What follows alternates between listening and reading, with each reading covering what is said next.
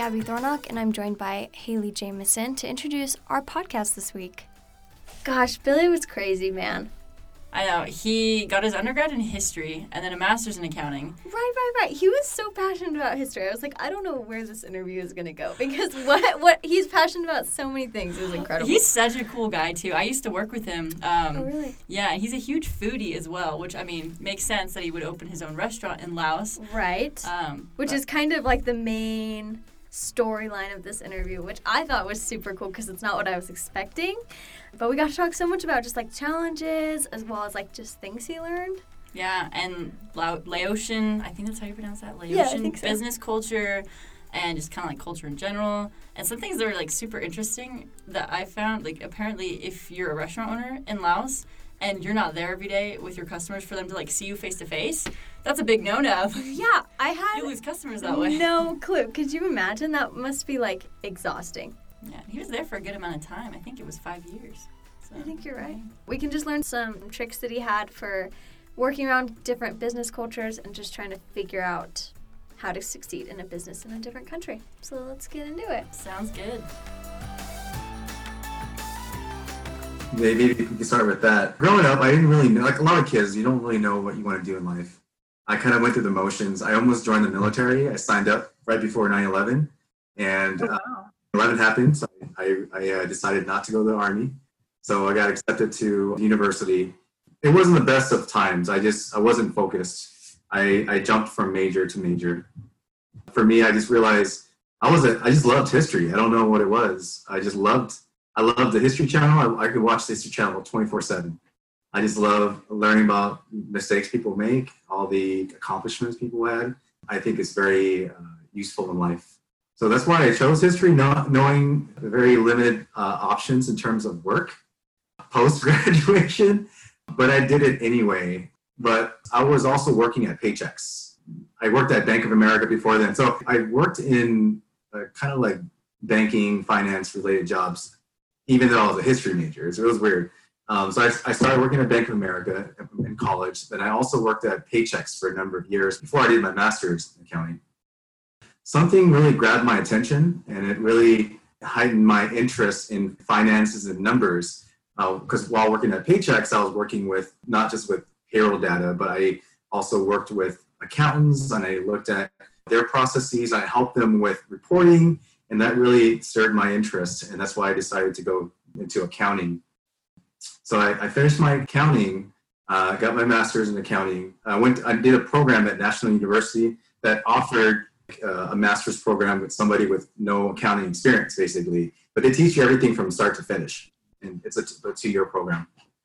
So I did that, and in 2000, I finished in 2008. And in 2010, I decided I wanted to explore the world because I was still working at Paychex. And even though I love my job, I love my colleagues, I realized I was trapped. I was trapped in this life. I was in San Diego for most of my life, from childhood till my 30s, and I was just trapped in this bubble. And I decided maybe it's a good time to move, just to explore the world, give it a year, give it a shot, and who knows what could come from it. So I saved up as much money as I could in 2 years, and then I moved to Laos in 2012 without really a clear idea of what I was going to do. I knew I wanted to get into accounting, but at the same time, I was kind of over like the 9-to-5 office work. So I head to Laos, which is a Southeast Asian country. It's a very small country relative to other countries nearby and neighboring countries. There's only around 7 million people in the entire country. When you compare to Thailand, where there's approximately, don't quote me on, there's maybe 60 million people. And in neighboring Vietnam, there's approximately close to 100 million people. And of course, our neighboring northern neighbors is China. So Laos was a very, very small country. So in here, Billy was talking about population size, and so we just wanted to make sure that we had the exact numbers of those. He was very close on all of them, but the actual population of Laos is 7 million. Yeah, Thailand, the next biggest in that surrounding area of Southeast Asia, 66 million. Then next up is Vietnam with 96 million. And then, of course, the large neighbor to the north, China, at 1.4 billion. So they just blew them all out of the water. I decided to go back just because, one, that's my mother's homeland. And I've been there. I went there once when I was younger, but only went there for a month, so I didn't really get a feel for what the culture was like. And I knew that the country was just started to boom. They started their stock exchange in 2011, and I found out the big fours were all going into Laos as well. So that was a hope that I wanted to do, was maybe potentially get into a big four in Asia and work and then just travel. But I ended up opening a business with my buddy. His family owned a bunch of land, and they had some empty buildings that they didn't have anything to do with. So we decided to use that empty space to open a restaurant bar. So that was my first experience as a business owner. We worked day and night, 3 years. In the end, I decided to come back to the U.S. My buddy, he's still operating the restaurant business. Now he has a cafe, and there's 2 locations. The restaurant that we opened was an American-style restaurant, serving American foods, American drinks, because I think it's being in Southeast Asia, you don't have a lot of American influence. A lot of the influence came from the Australians, the British, but not so much Americans. So we kind of brought that flavor to Laos. And for a while, we were the top highest rating places to hang out, I guess. It was really, really popular at one point. At the end of it all, I met my wife while I was in Laos. After being in Laos for 2 years, I met her in 2014, and we got married in 2015. My wife works for the government of Laos, and she works in the Ministry of Finance, and that kind of pushed me towards accounting again. I was like, I got my degree in accounting. Why am I even though I love being a business owner, I enjoy the freedom, the flexibility. I miss something about numbers. I miss working with numbers. So I started working for a state-owned enterprise. So in Southeast Asia, there's a lot of companies that are working in tandem with government. How should I say this? So basically, a state-owned enterprise will focus on an industry like freshwater or natural gases. They'll find the funding from overseas, but they're a part of the government. And the government pretty much vouches for the connection, for the contracts to get established. So I did that for a year as a staff accountant for that company, learned a great deal. Again, that was like my first real accounting job, but it was a challenge. So after a year, I went to another company called MMG, which is an Australian-based mining company. And they had mines in China, Australia, Laos, of course, Congo, and they had just opened up another mine in Peru. So I was a staff accountant. We were the outsourced team, and it was interesting because my team consisted of all Laotian colleagues. They were really, really nice and really skilled people, and I learned a great deal as well. Going from no accounting experience to working for a multinational company really opened my eyes. So I did that for about a year, and then I just really missed home. But at that time, I was already overseas for 5 years, rarely coming back home to see my family here. So I got married and met great people, saw the good, the bad in the country, in that region, but I don't regret any of it. So after that, I decided to move back to the US. And it was a little scary because being away for so long, for 5 years, I wasn't sure of how companies were going to perceive my experience in Asia, not knowing if it was credible or not. But then I came back and I started working in accounting again, so for an advertising company, doing staff accounting work. Long story short, I'm now at Restaurant 365, still doing accounting work, which is something I love to do. I love working with people. And I've just been really fortunate, really blessed to have worked for great people and just learning a lot, never ending my learning journey. Yeah. You've had an amazing career so far, Billy. It's really unique. I'm curious, when you first went to Laos the second time to start your career in the early 2010s, did you experience any big moments of culture shock? Going to live there, not just stay there for a month? Oh, definitely. People know just by the way you walk, the way you talk, the way you dress, that you're not from there. It's like a mix of reactions. It's like some people are pretty receptive. Some people think you're a foreigner. But I was lucky because Laos is a very small country. A lot of people know each other in the capital city. I live in the capital city. There's maybe less than 1 million people in the entire city. So a lot of people knew each other, especially in the same industry. So it wasn't that difficult, I guess. They were pretty receptive of me, especially being a Laotian American, being an American. They love that part of it. But I think from the people, the country themselves, when they see you walking by, they still think you're a foreigner. So it's a mix of reactions that you would get.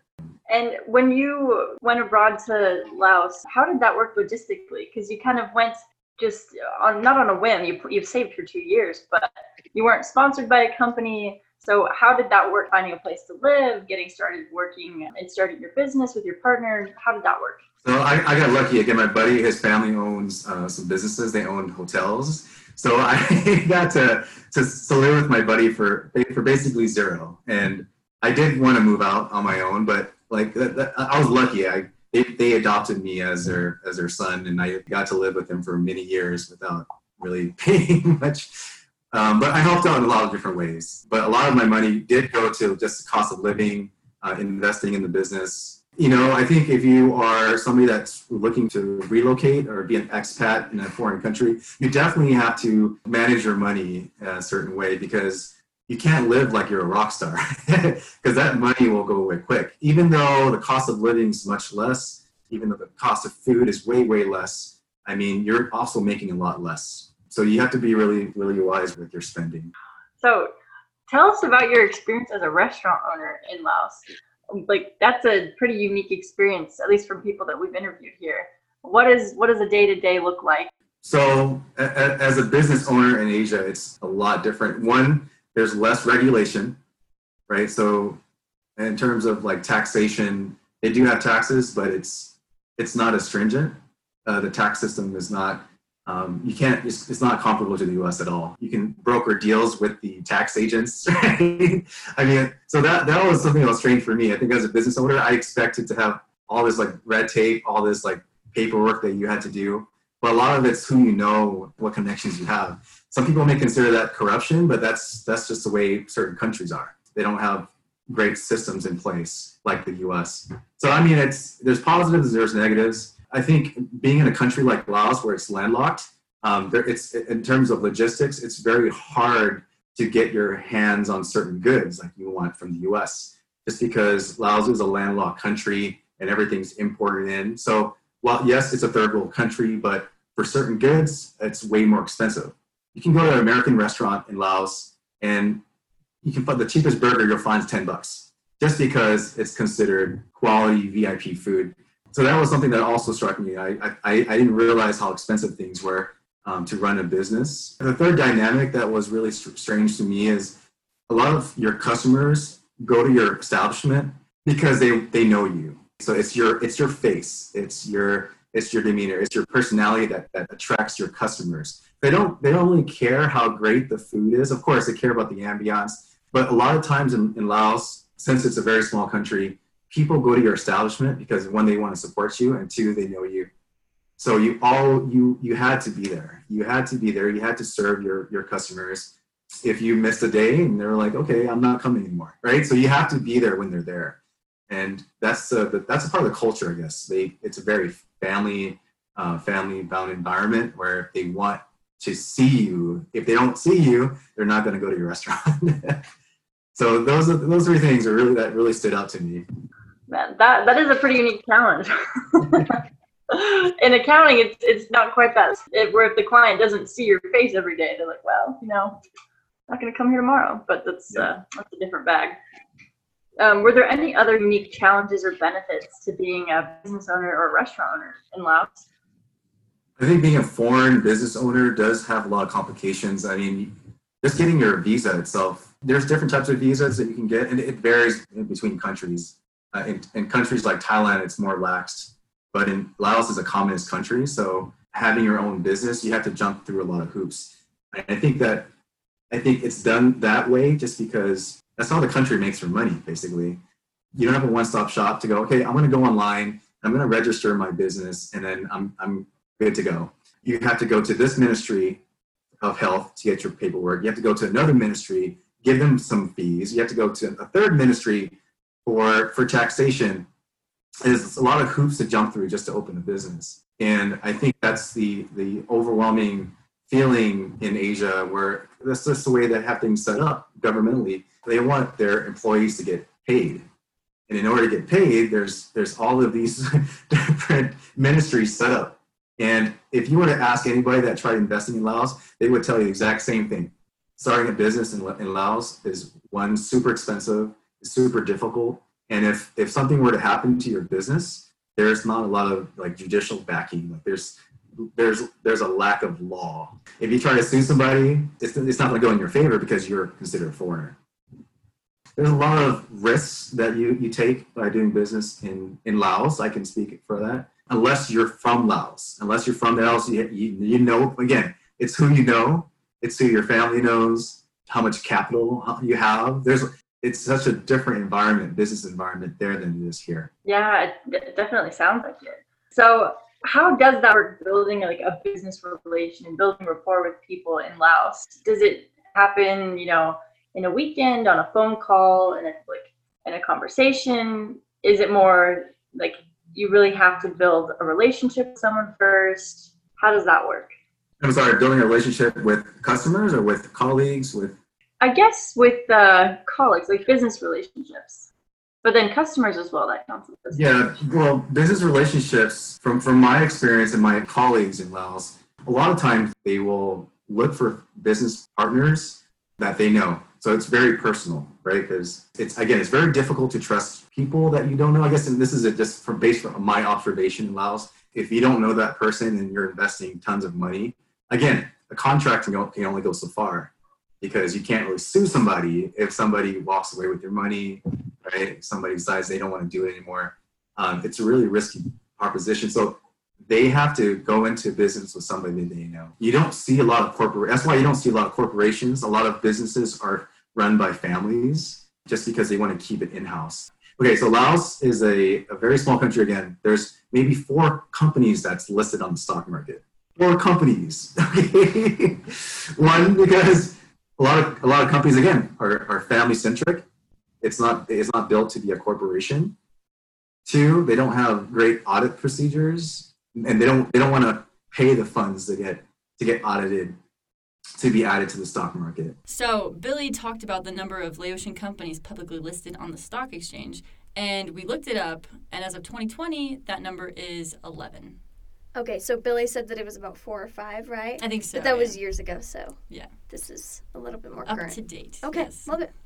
So there's a lot of reasons why establishing a business relationship, it's difficult, I think, in Asia. Like you have to really know that person personally. And again, I'm just speaking on behalf of my experience in my inner circle and what I've seen. Yeah, well, you had 5 years of experience both as a business owner and as an employee, so you've got some good experience there to speak from. Mm-hmm. So we've heard a lot about kind of the struggles and the challenges and kind of the unique intricacies of building relationships as a kind of like a business owner and investor. How was that when you worked as a staff accountant in Laos and like building relationships with maybe your like manager or like your other coworkers? Was that more, again, like relationship focused, like you would build trust with them by spending time with them, or is it more like task focused, like you show them that you're like an efficient worker and that'll build you kind of that rapport and that relationship? It's both. I think Laos specifically is known as such a laid back country, but the companies that I worked for, especially the mining companies, multinational companies, a lot of pressure. You had to close your books within one day, for all 7 entities. So there was a lot of pressure. So we had to perform. There is no doubt about that. You had to perform. But one thing I enjoyed about working in Laos was how relaxed things were, and just how relaxed the environment was between your colleagues. Yes, the work was serious, but we always found the time to hang out, grab something to drink, or just talk. And you don't get to do that much here in the U.S. It's all work. In Asia, people are more relaxed. I mean, they joke about certain things. They can joke about certain things that you can't do here. I mean, they had an HR department, but people would people would compliment each other. Some people here in the U.S., if a man complimented women, it would feel weird or feel awkward. But in Asia, it's common to compliment somebody. It's really nice for somebody to compliment you. Some people may perceive it as flirting, or it's not appropriate for work, but it's just a different culture. I can't really explain it. But the people are really, really nice, and it's more of a family environment. Each other outside of work, you go to each other's farm on the weekend to hang out. You go out with your managers. Like I used to go golfing with my manager, right? And I didn't want to go, but it's one of those things in Asia. You kind of have to go. A lot of it is face value. A lot of it is to impress your seniors. But I mean, I enjoyed it. I had fun. That's a part of the culture. Maybe in the U.S. it's frowned upon, maybe, but in Asia, it's super common. Are there any other kind of cultural differences that you observed like that, like the complimenting and maybe, the importance of going to like work activities outside of the, your work hours with people? Were there any other things that you noticed like that? I think one reason why I came back to the U.S. too, because in Laos, the culture there, the work culture is like you would go and have dinner afterwards and you would drink. And this is on any given night. It could be Monday, Tuesday, Wednesday night. It doesn't really matter because, again, the environment's so laid back. People want to build that camaraderie, and it was too much of it. I think for me personally, I try to stray away from that because it was, I'd rather be home with my family than be out drinking and dining out with my coworkers who I see every day. But I mean, I think that's one negative drawback to the country itself is it's so laid back that people have so much more time to just mingle and just hang out way too much, and it strays away from like the focus. Like, what are you trying to do? You're trying to start a business. You're trying to run a business successfully. A lot gets in the way with just socializing and hanging out. So it's a double-edged sword. One, you get to socialize with your colleagues, you build relationships, but sometimes it's way too much. I think there needs to be a balance. I had a friend in Laos who studied in Japan, and he said when he worked for a company in Japan, you couldn't leave the office until the CEO left. So if you finish all of your work, you have to sit at your desk, pretend you're doing something, pretend you're busy, 9 o'clock, 10 o'clock at night until the CEO leaves, because that's a sign of disrespect if you leave early. And wow. After that, you have to go, and if he or she invites you to dinner or drinks afterwards, you can't say no. You have to go. It's one of those lines of respect that you have to do it.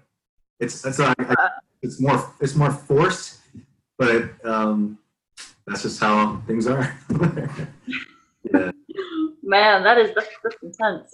Yeah. Don't want to keep you too long, so we'll wrap it up with 2 more questions. In the Laotian culture, is there kind of this common belief in karma or fate or destiny? Is that relevant at all to Laotian culture? Yeah. So Laos is a predominantly Buddhist country. The belief in karma is definitely huge. So Laotians believe in doing good deeds, and good deeds will follow. So I'm not sure if that's the correct interpretation of karma, but that's how I perceive karma, right? You do good will come back. If you do negative things, you're going to get negative things in your life. So definitely Laos is a very giving country. So one thing that really stood out to me when I moved there was just how open people were and how welcoming people were to each other. Let's say you were walking down the street and my family were eating dinner on the patio. We see you walking by. It's very common for a Laotian family to ask you, "Haley, come over and eat with us," even if they don't know you.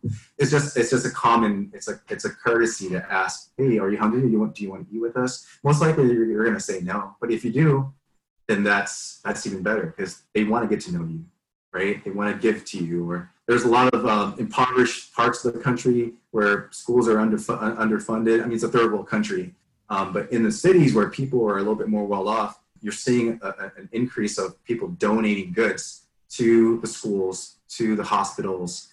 So I think overall, yes, Laos is a strong believer in karma, and it's always about giving back to other people in need.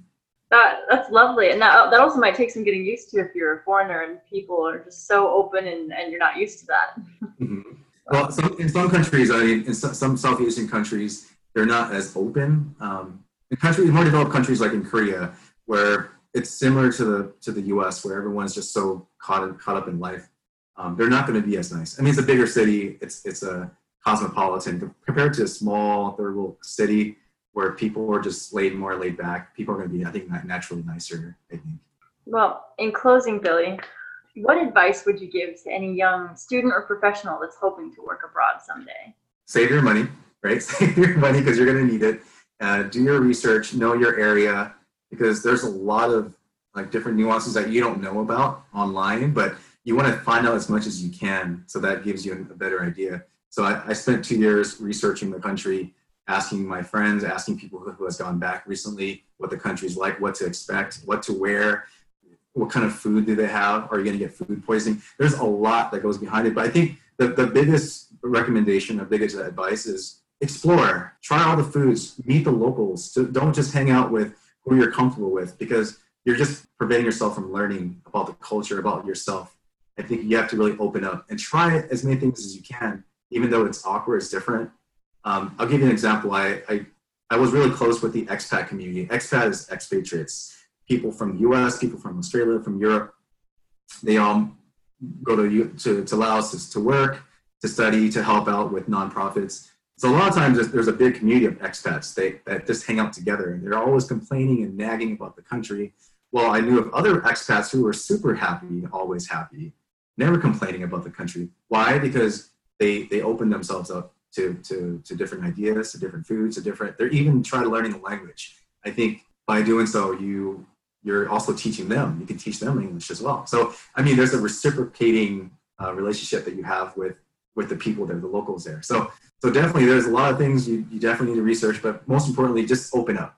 That's some great advice right there. Yeah. Well, Billy, thank you so much for hopping on for a little bit to tell us about your experiences. This has been great. I appreciate you again. Thank you so much. Thank you. It was great seeing you, Billy. You too. Take care. Bye, you too. Bye-bye. Hello, Culture Conversation listeners, and thank you for joining us today as we heard from Billy and his experience in Laos. We also have joining us today a new member of the podcast team. Will, why don't you introduce yourself a little? Hi listeners, my name is Will Johansson. I'm from Detroit, Michigan, and I'm currently studying Russian as well as global business and literacy here at BYU. I'm very, very excited to be a member of the podcast team and for all the great content that we will be putting your way soon. And we're so excited to have Will joining us. So Will, what did you think about this episode with Billy? Yeah, I thought Billy was a fantastic guest. It was really interesting to hear the differences between how the restaurant businesses ran in Southeast Asia and America, especially in relation to the owners of the business, the restaurant owners, and how they interact with their customers. Right. It's so interesting to note how much more relationship focused it is over there instead of where it is here in the United States. It's definitely more product focused. Yeah, certainly. I was just thinking about the restaurants that I frequent here in Provo, and I can't say that I know a single owner of the restaurant, but in Billy's experience, he said that was a crucial part of running a successful business as a restaurant owner, is having those relationships with your customers and physically being in the restaurant day in and day out. Right. I can't think of a single restaurant owner that I know either. I just go for the food. Yeah, definitely. But listeners, we also wanted to make you aware of an exciting opportunity coming up that is hosted by International Hub and sponsored by Microsoft and the Whitmore Global Business Center here at BYU. We will be hosting an international virtual case competition called Beyond Borders. Yeah, Beyond Borders is a great opportunity for you to get together with some of your colleagues and classmates to generate creative ideas for some of the issues that we're seeing on a global level. There are some fantastic prizes as well. The first place winner will receive a $6,000 cash prize. Second place winner will have a $2,500 prize, and third place $1,500. It's very, very exciting and a great opportunity to be part of a global initiative to try to better the business community. Yes, it's very exciting, and the deadline to register is February 26th, 2021. So wherever you're listening from, we encourage you to apply and get a team together and participate in this really exciting opportunity. Yeah, and once again, thank you for listening to this week's podcast. Be sure to tune in next time for another interesting conversation. We hope you join us again soon.